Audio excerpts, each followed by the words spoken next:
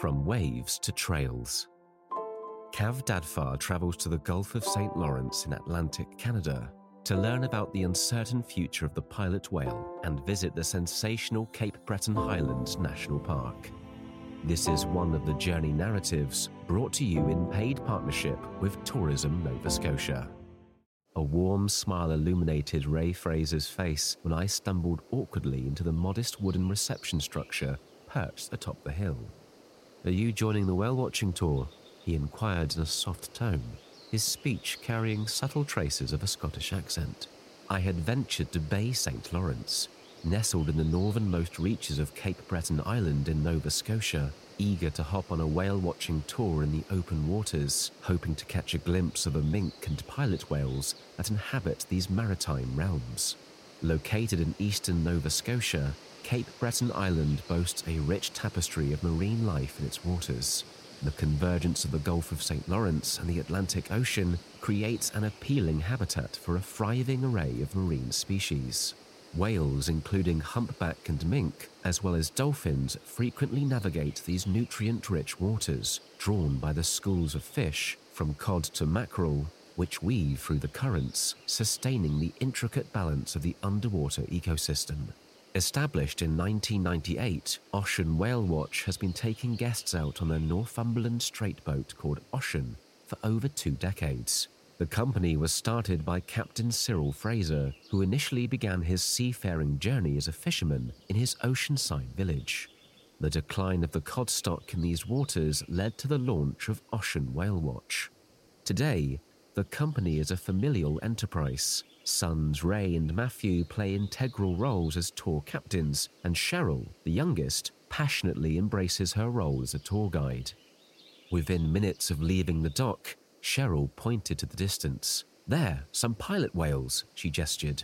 As the guests on the boat swiveled and squinted into the endless horizon, sure enough in the distance were 2 small triangular fins piercing the surface of the water. Cyril had already changed the course of the boat and was heading towards the pod. "Don't worry, we'll get much closer to them for photos," Cheryl reassured us, her words intermingling with the incessant shutters of camera apertures opening and closing. As we drew closer to the pod, several more pilot whales emerged on the starboard side from another pod, and even more appeared behind us. It felt as if we were encircled by these marine behemoths, their jet-black skins shimmering as they gracefully surfaced for air before diving, in a seemingly endless game of hide-and-seek with us. The sheer numbers surrounding the boat left me astounded. Curious, I asked Cheryl if this was a common occurrence. "Yes and no," she replied, her voice carrying a tinge of sadness. This year their numbers were high, but unfortunately in other years they haven't been. And with the warming sea temperatures, we are seeing them coming into the bay later and later each year. She notes that a worst-case scenario would see the whales stop coming into the bay altogether. This would impact the marine ecosystem at the coastline. "You know, every element relies on each other," she muses. But even with the dangers that these delicate ecosystems face, I couldn't help but feel that there is a sense of hope. The dedication of families like the Frasers to showcasing these majestic creatures and continuing to educate guests aboard the Ocean will hopefully inspire others to cherish and protect the oceans and the incredible life they hold. For 2.5 glorious hours, I was consistently reminded of the sheer magnificence of these mammals before we made our way back to shore. Beyond the whale-watching experience, Cape Breton is a haven for outdoor enthusiasts. Other activities include kayaking, canoeing, cycling, and even world-class golf courses, not to mention the hiking opportunities. There are 26 hiking trails ranging from easy to advanced just in Cape Breton Highlands National Park alone. But amidst this array of adventures, the one thing that everyone will experience in this part of Cape Breton is the world-famous Cabot Trail, which stands out as a centerpiece for exploration along the rugged coastline of the island. Winding along the dizzying coastline, this 185-mile highway is a scenic masterpiece that offers an incredible drive through breathtaking landscapes. Named after the renowned explorer John Cabot, the highway weaves around the island and through Cape Breton Highlands National Park, traversing highland plateaus and offering glimpses of picturesque coastal cliffs. Numerous viewpoints along the route treat drivers to panoramic views of the Gulf of St. Lawrence and the Atlantic Ocean, punctuated by small fishing villages.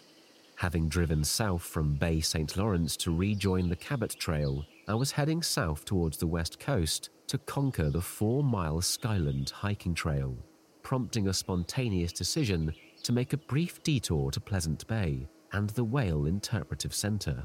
The small centre serves as an educational hub and a celebration of marine life. I found myself immersed in the interactive exhibits that illuminate the behaviour, ecology, and conservation efforts surrounding whales, providing a deeper understanding of the intricate marine ecosystem.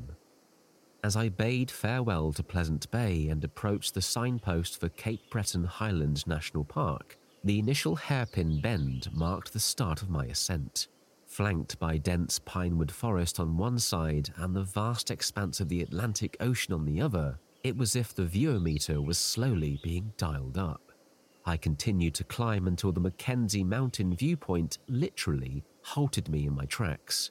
From this vantage point, I could see the waves crashing onto the beach at Pleasant Bay and the faint outline of Phantom Point, the northern tip of Cape Breton Island emerging in the misty distance. I wanted to stand there longer, mesmerized by the panoramic spectacle that seemed to stretch into eternity. But with the afternoon slowly slipping away, I reluctantly returned to my journey along the Cabot Trail toward the Skyland trailhead. On that cool autumn afternoon, with the sun in a cloudless sky, I made my way along the path of the Skyland Trail, each step bringing me closer to the iconic headland. I passed through lush forests and meadows which infused the air with the earthy scent of pine. In the distance, I could hear the murmur of the Gulf of St. Lawrence. As I reached the end of the trail, the panorama suddenly opened up with an expanse of rolling hills meeting the vastness of the Atlantic Ocean. I continued down the boardwalk with my aim set toward the headland. The cool breeze carried a sense of solitude, punctuated only by the distant call of seabirds. Standing on that precipice, with the world spread out below, I felt an indescribable connection to the untamed beauty of Cape Breton, a moment etched in memory as the Skyland Trail unveiled the grandeur of nature's beauty. From the headland, I could see the sinuous contour of the Cabot Trail, illuminated by the late afternoon sun as it traced the mountainside. It served as a gentle reminder that my adventure was far from over. Soon I would be back on the tarmac, continuing along this world-famous road with the promise of more breathtaking views waiting for me. Find out more at novascotia.com.